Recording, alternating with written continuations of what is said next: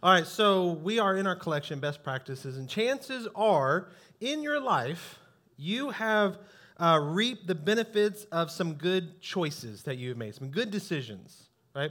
But unfortunately, you've also have reaped the consequences of some bad choices and bad decisions. And as I say, they're immediately fresh into your mind.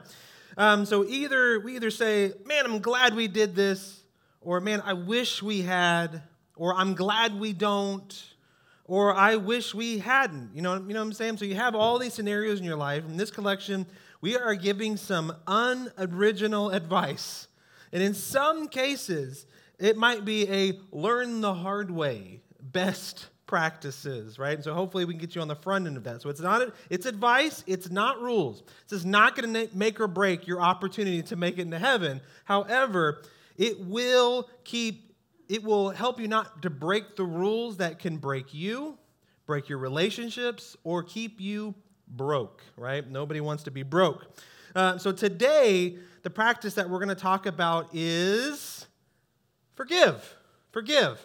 And some of you looked at that and either you were excited or you cringed or you started sweating and your shoulders tightened up, right? You're squirming in your seat because you don't like that word. And not a whole lot of people do. It's not our favorite topic in regards to ourselves, but it is our favorite topic in regards to others, right? Of like, oh, you should forgive me, right? Or you should, that kind of thing.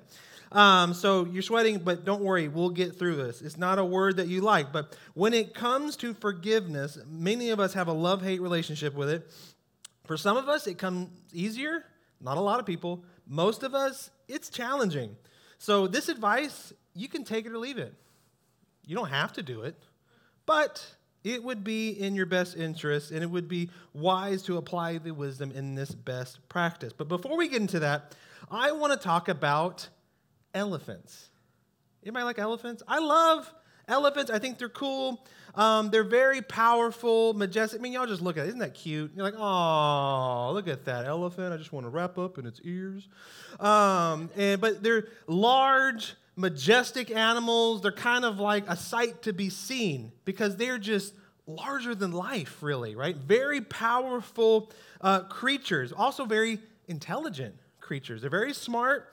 In the wild, because of their size, they don't really have a natural predator, right? There are things that will eat an elephant, but most things do not mess with them. You're immediately thinking, well, what about lions? Yeah, lions try to eat elephants, but only weak, sick ones or baby elephants, young elephants, because those are the ones they can take advantage. But even to get that, they have to organize the pride to attack. Right? A pride is a group of lions, education today. And they have to organize it. But elephants are known, they're this intelligent, and when they see a lion, they will organize and chase off and scatter the pride because they know if they can scatter them and push them away, they have no power over them. So very, very smart, right? They're at the top, I believe, I could say, the wildlife chain in wherever they are. But until humans came along, okay?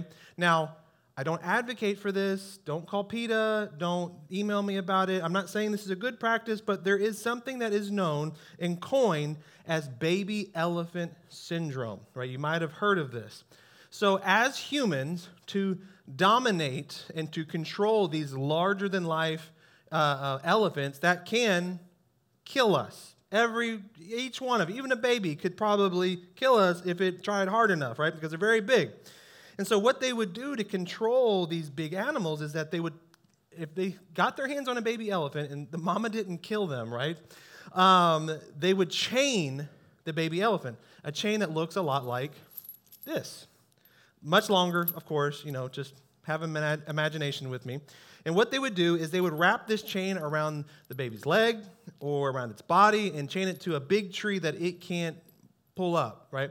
And so over time, the elephant will pull, and it will tug, and it will try to get away from this chain, but it can't break it. And what happens is not so much that they keep the chain on it forever, it conditions the elephant and makes them feel like when something is wrapped around them, regardless of what it is, they can't break it. That's what's implanted, the seed that's implanted in their mind. And that's why later on, like when you go to the circus or overseas or whatever, you see this giant elephant at full size, full growth, they can rip trees, roots and all, out of the ground. They can flip cars. I'm sure you've seen videos where it's like, oh, nice, pet the elephant, and the elephant grabs them by the trunk and chunks them 10 feet, right? They're very strong. And you wonder, right? And so you see that rope that's around an adult elephant's leg, and you wonder, why won't they break it? What if they only knew how strong they are? Why don't they just snap that thing and run? So those are good thoughts to have, the good survival instincts to think about. But ever since a baby, starting with the chain, they were conditioned to think, you cannot break free. You cannot break this thing that is tied around it. So it moves from chain to tiny rope, and that is how they do it. It's baby elephant syndrome. If they only knew how strong they were. So as humans, we get conditioned in the same way. We have something that happens in our life, and instead of chains, literal chains, it's pain. It's regret. It's humiliation. It's the feeling of being used, cast out, ostracized. It's a metaphorical mind chain that gets put on us when we are young, because we know how ruthless children and teenagers can be. Somebody said something to us, and it affected us in a terrible way, to the point to where when they say it, we get a chain around us. But it's never one thing, right? We can think back and think of the bad things, but then we're like, but then there's this other instance. So then there's more chains. And it can grow. There's not a limit on the chains that people can put on us, but we have these moments, and it locks something in our mind. And they tell us, you're not good enough for some reason, or you have this. I mean, this is one of my experiences as a child, and this is my story. It's not in my notes. So this is a gift to you. When I was a kid, I was not always the most studious, and so I ended up in summer school. And there was this moment where I met this girl that I just personally was not interested in, right, in that way. Also, my parents had this great rule. It kept me out of a lot of trouble.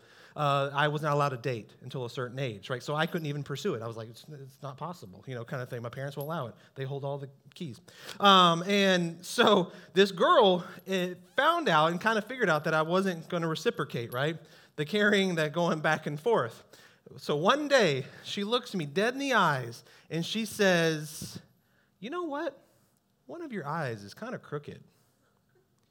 And in the moment, I'm like, what? So? What? That's all you got, kind of thing? Women are diabolical, okay? It's built in you. It's a power that you need to harness. I'm not saying that you're bad or anything like that, but you got a power, right? Because to this day, I will look myself in the mirror and go, she's kind of right. It has haunted me for years, okay? It was a chain that was put on me. And I played a lot of sports growing up, and so there was moments in sports where I fell short. I wasn't the best athlete. I wasn't the star, and so I would fall short, and so they would say, you're not good enough, right? And so we end up with these chains that end up pulling us back, and we think, I can't break free, because that moment when it happened, it felt so real. And there were real circumstances to their comments, right? And it felt so powerful that it conditioned us to think that even beyond that moment, this is me. This is my limitation. I will never go beyond this moment. It ends up chaining us in our minds. Real emotions, circumstances, consequences is so powerful, you feel like you can't break away. And then when we have those moments and we begin to live out of it, what it becomes when we get locked into those chains and feel like we can't be released, it turns into a debt. Something has been taken away from us, and now we feel there is a debt, and something has to be, that we want justice. We want payback. And probably you would be logically justified in getting that payback, right? I know we have judges and juries, executioners. We got that in our land, but even now today, we don't even need them. We'll just cancel you. We'll put you in a social prison because we want payback, right? That's what we want. We walk around with this, and it ends up becoming, we find ourselves in a place of unforgiveness. And for some of you, you've walked around with a week, sometimes a year. Some of you have unforgiveness that has lasted decades, meaning that you have been chained to that comment, to that moment, for longer than it ever should have had a hold on you.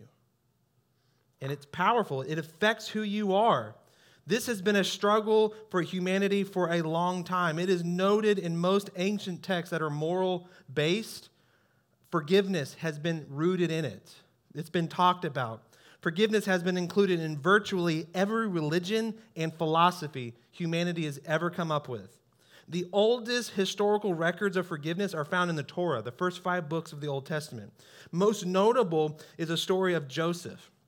Now, Joseph, this is in the book of Genesis, and you've probably heard of Joseph and coat of many colors and all that kind of thing, right? Now, he had 12 brothers, and 12 brothers, I mean, some of you have one brother, and it's terrible, right? Can you imagine have 12, right? 12 brothers. Man. So they were jealous of Joseph because of the relationship that Joseph had with the father, right? And so the brothers were so jealous, which jealousy is usually the seed that leads to chaining somebody. And they decided, you know what? We're going to do away with him. We're going to sell him into slavery in Egypt. Right? Now, this is a great story. You should go back and read it. I'm just giving you the cliff notes of it. So while enslaved, God raises Joseph and promotes him more times over than we can probably count. And he, so much so, he becomes the second highest in command. He goes from sold into slavery to second highest in command in the government. Can you imagine that? What a rags to riches story. What an amazing rise. And so years later, great famine hit the land. And when famine hits the land and it's out of control of the common people, what do? They turn to the leaders. They say, hey, government that we've supported, we need help. We need help. So the brothers went to the government, went to the higher powers that be, the leaders, looking, unknowingly going before Joseph, who was second in command, and he asked for provisions for their family. Joseph had every right, logically, every right to put them in their place and say, hey, remember me, brother? You're going down, right? And if that's the story would have went, if he would have got his payback, we would have cheered it on because we love a good payback story. You do. It's like nearly every movie that you watch. Every movie that Denzel Washington has been in, you have just soaked up the pain, and then he's like, yeah, get him, Denzel, that kind of thing, right? You just pay back. It's so tasty, and we want it for ourselves, but he doesn't do that. Joseph does the exact opposite. He displays unconditional forgiveness. More recently, in modern age, people have been beginning to challenge the validity of forgiveness, its value to life in general, right? So modern day thinkers and influencers are spreading messages like, forget forgiveness, embrace hate. That's the path to healing, right? And that's how we end up with cancel culture. We might not be able to put them in prison physically, but we can put them in a social prison, right? And so that's where we've ended up. It's that don't forgive them, embrace the hate, let it fuel you. Now, that's kind of how doesn't that sound familiar, like a trilogy we've seen before, right? Vader, it's also like, we've seen this, right? And it does not end well because it's an endless hole. By and large, most people, regardless of this, still find value in forgiveness. Why? Because we're human and we fail. And we want forgiveness ourselves when we've done something wrong. So it's something that is continuing regardless of the selfish nature that we are embracing today.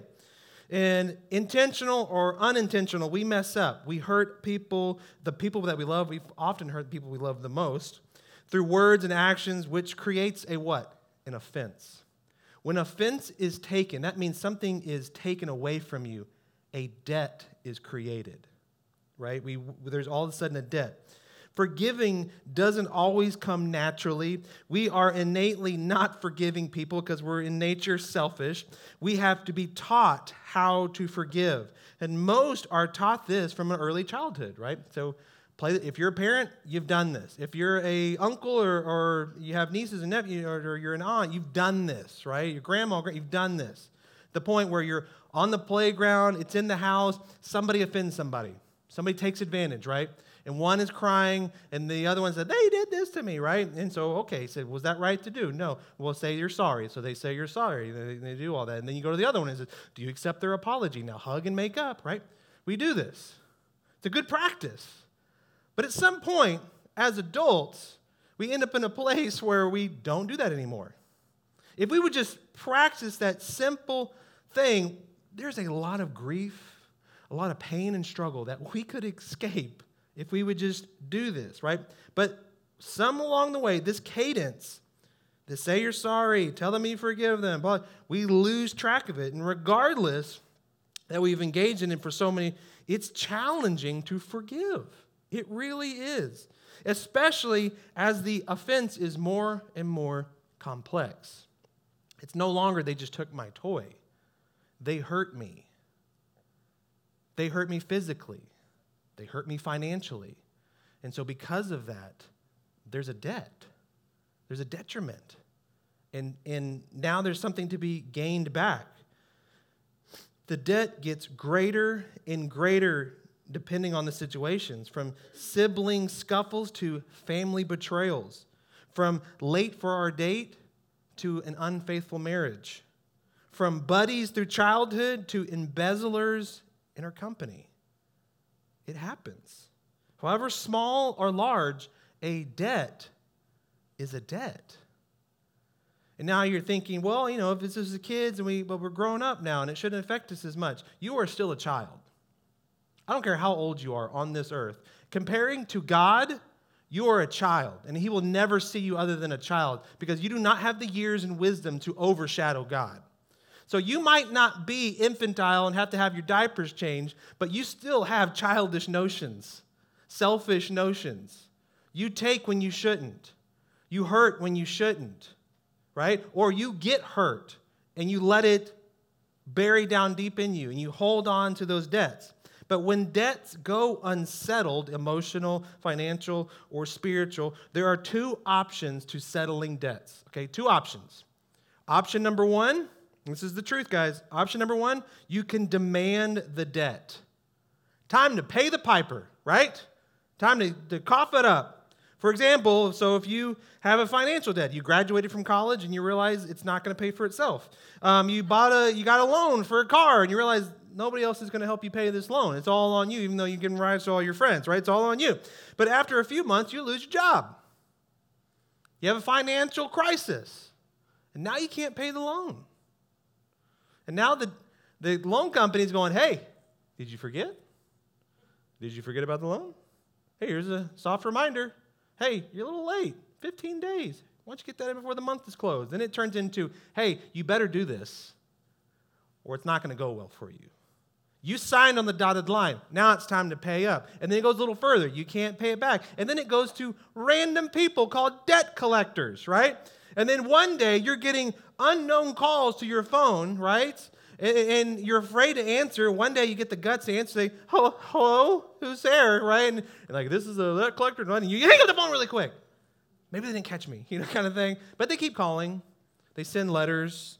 They send carrier pigeon. They send enforcers, hopefully not. And then eventually, if you don't pay it back, they come and take it. They take the car. They unload your bank account. They do all of these things, right? Even though you've been dodging them over and over and over because you still owe. Even when they take the car, you still owe. It's not over. They still want something from you because depreciation and all that kind of stuff. You find yourself in this downward spiral of collections. Your credit score drops. It doesn't matter if it's $50 or $50,000. A debt is a debt to them. And they will ruin you to get it because that's what they do. And they're very crafted at it. The same is true when someone creates a debt with you, they breach a promise, they have an unmet expectation, or they betray your trust. And maybe it's bigger and deeper than you thought it was going to be. It's like abandonment or all types of abuse, physical or emotional, an unjust death of a loved one. You get cheated on. You have a lying boss. You have a church that used you and abused you and spit you out. So on and so on. We could go on and on. You think this isn't fair.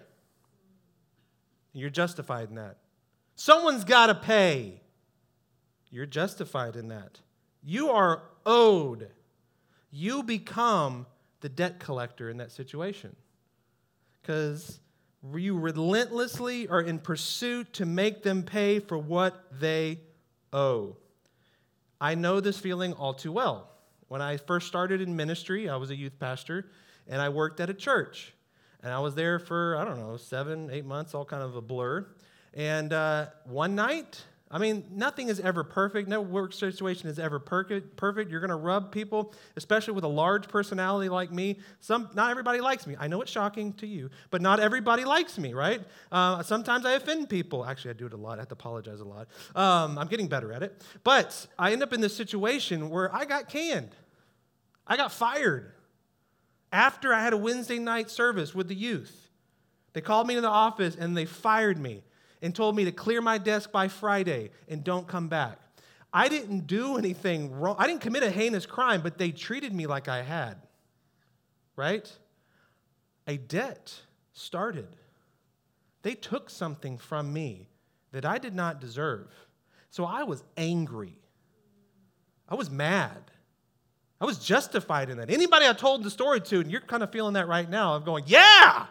Let's get the pitchfork and get them. That's kind of how you feel. And I would have been like, yeah, let's do it, right? In the moment. Something was taken from me early in ministry. And it wasn't just like, hey, your career is over. It's your calling is over. The calling is something totally bigger than just a job. There's a burning passion inside of me that God put there. I didn't ask for it. He gave it to me.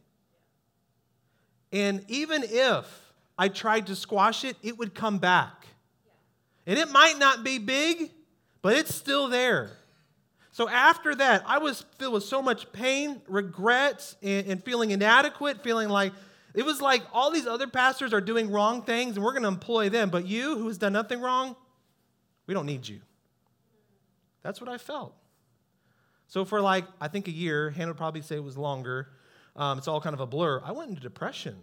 So I began to question myself because the chains were heavy and they hurt. And I let them just wrap them around me. And so I went through a season of I'm not even working for them anymore. And now it's it's not a chain, it's a string, but I can't break it because they made me feel like I am not worth it. And it dragged me down. Devastated, mad, regretful. I became judge and jury. I felt someone needed to pay for what they did to me.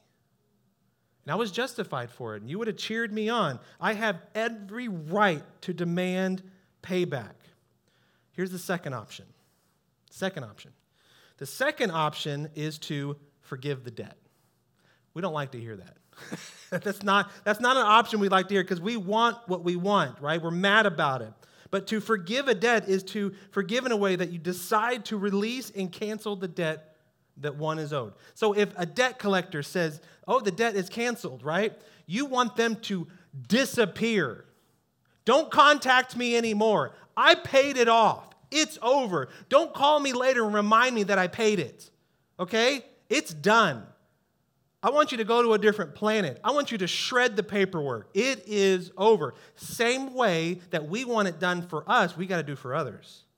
When we cancel a debt, we shred it. It is over. It is the process of bringing one's emotions and behaviors in alignment with that decision.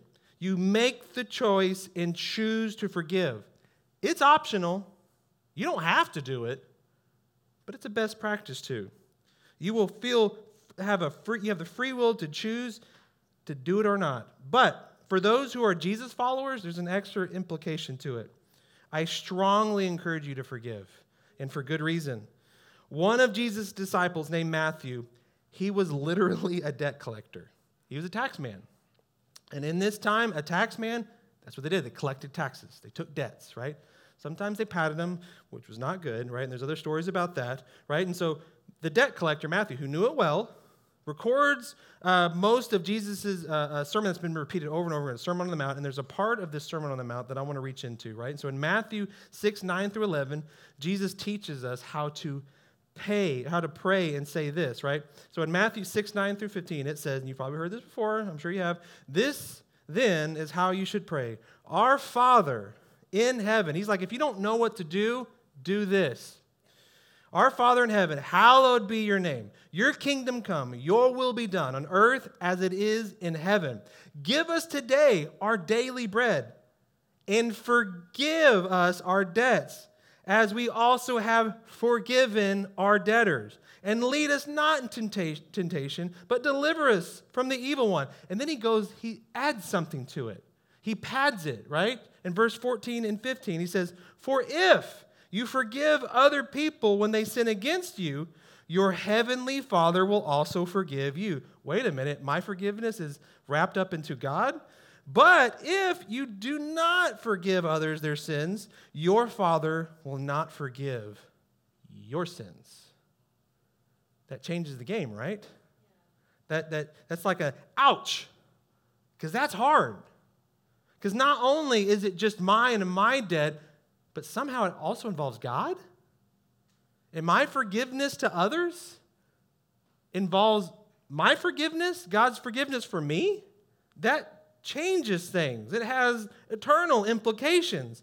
But you would think that's not fair, but Jesus loves us so much that he wants us to have the whole enchilada.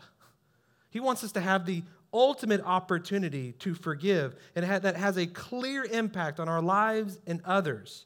So it's difficult to do now. It was difficult to do then, because it was a lot harder to track people then. You could probably get away with it a lot easier then than they can now. And so Jesus' followers heard him teach this concept over and over and over again. Matthew records another teaching on forgiveness and reconciliation. We find in Matthew 18:21, it says, then Peter came to Jesus and asked, Lord, how many times shall I forgive my brother or sister who sins against me? Up to 7 times? He's like, that's a lot, God. Can I just stop at 7? Jesus answered, I tell you, not 7 times, but 77 times. That's a lot. Could you imagine the worst person that's done something against you? You have to forgive them 70 times 7?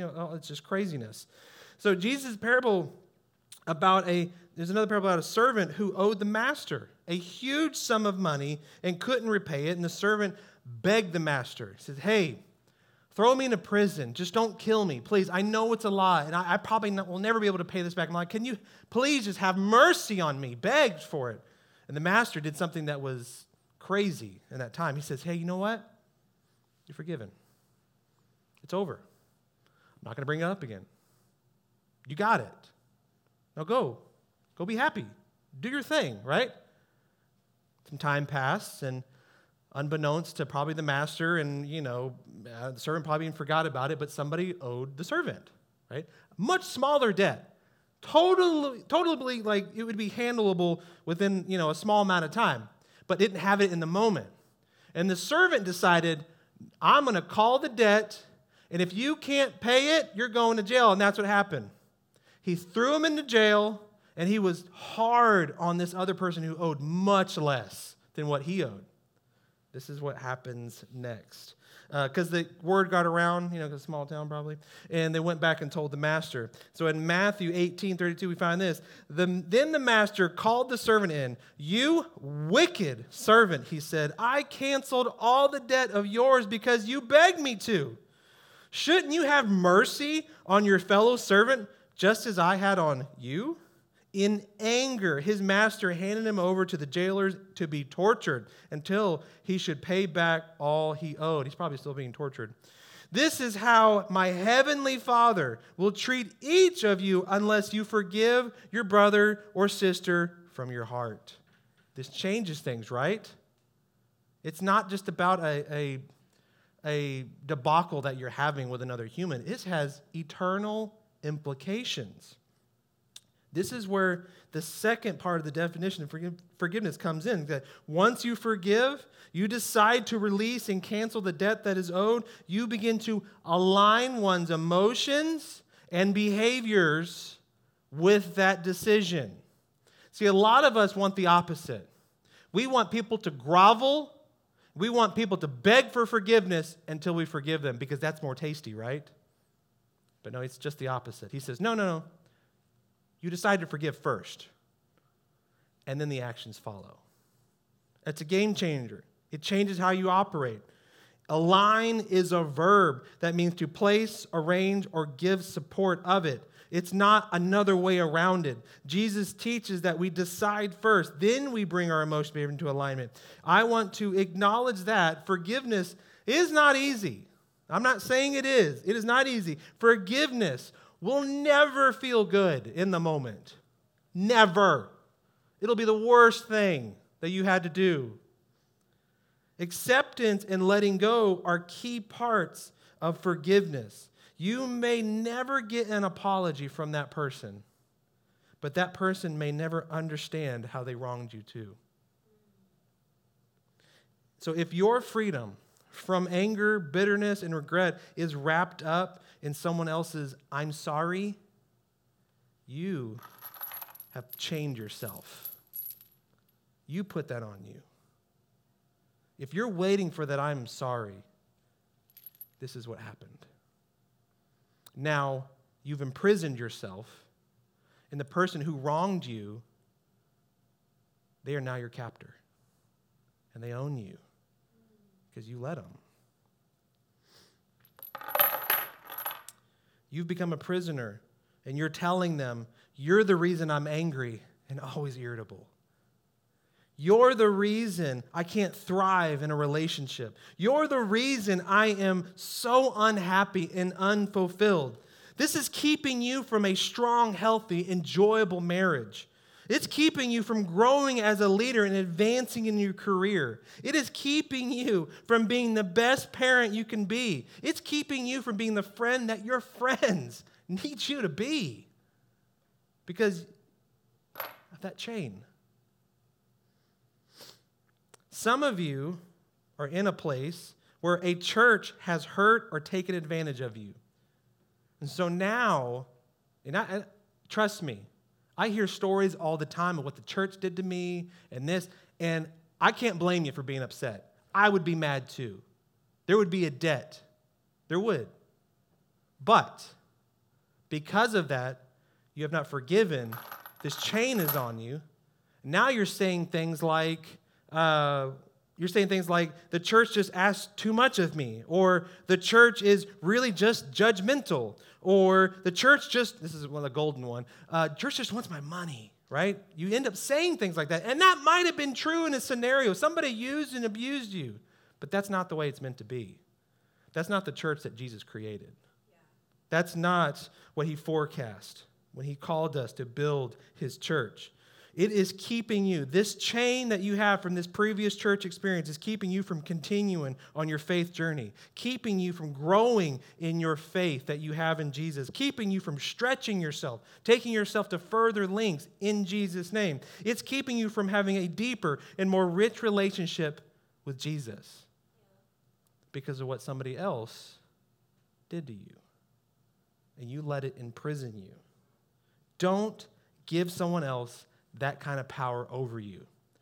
This is going to sound funny, but you were created in this world to be the elephant. God gave us dominion over this world. And he gives you control and free will over your life. And not just so you can figure it out and do it on your own, but then he comes behind you. He sent you the Holy Spirit, the helper, to come alongside you and guide you down the best practices, the best path that he has for your life. To live it. In Romans 8:37, they went through and they talked in Romans 8 talked about like a bunch of things you're going to go through as a Christian, some hardships, also reasons to give up, justifiable reasons, and this is what he finished with. Romans 8:37 says, "No, in all these things we are more than conquerors through him who loves us. More than conquerors. That's elephant behavior to me. That's walking into a space and saying, this is God's. It's not mine, it's not yours, it's his. And he's called me to be something here. Jesus also said, I came to give you life and to have it to the fullest. But that life comes with forgiveness. Forgiveness is not easy, and it never feels good. Forgiveness is not something that you can also just do one time. You got to repeat it. You could forgive somebody, right? And then a decade later, you're trying to better yourself. And then Satan will come in and say, hey, remember that? When you look in the mirror, hey, remember she said your eye was crooked? They're not going to want to look at you. You're not good looking enough. They're not going to want you in that room. You don't talk well enough. You're not a good enough athlete. You're not a good enough leader. Could you remember what they said? And he will try to rechain you, the chains that you've already broken. So forgiveness is a process that continues. But what if they don't ask for forgiveness? Do I have to forgive them? You don't. But it would be a best practice too. It would be a good idea to do so. Why? Because life is all connected. It's not separated. Every decision that you make, every choice, every step that you take, this almost sounds like song lyrics, it's going to affect you. It's going to affect you. The things that happened to you as a child, you want to get freaky with it? You want to get real creepy? Give me a session with you, and I can dig up your past and find out some of the weird quirks that you have as an adult. It's because you were a kid. We've even had counselors tell us, with our kids, because it's good to go to counseling. It's not a bad thing. I recommend it. You don't have to be unhealthy to go to counseling. It's a good, healthy thing to do. We've been to counseling with our kids, and our kids have struggles, right? And we talked to the counselor, and the counselor asked us this, and this blew our mind. He said, how was his birth? Well, it was tough. C-section, code reds. I didn't know who was alive, Hannah or the baby, both. I have no idea. There was moments of that. And she tells us that affects him. You might not know it, but that is trauma that affects him. That is a chain that only God can break. I could dig into your past and I could show you some crazy stuff. I can do that. But every decision you make that impacts the rest of your life, my decision to forgive my old boss, church, and people I thought were my friends was a great decision. Because if I didn't choose to forgive them, I wouldn't be standing here. I wouldn't. We wouldn't be on our 7th action group. And God knows how many other things that we've done to help our community. I wouldn't be able to walk through the hard situations in your life and to be with you. I wouldn't be able to celebrate with you when babies are born or when you get married or when you find that one. I wouldn't be able to do that. You wouldn't know who I am, and I wouldn't know you wonderful souls if I didn't forgive.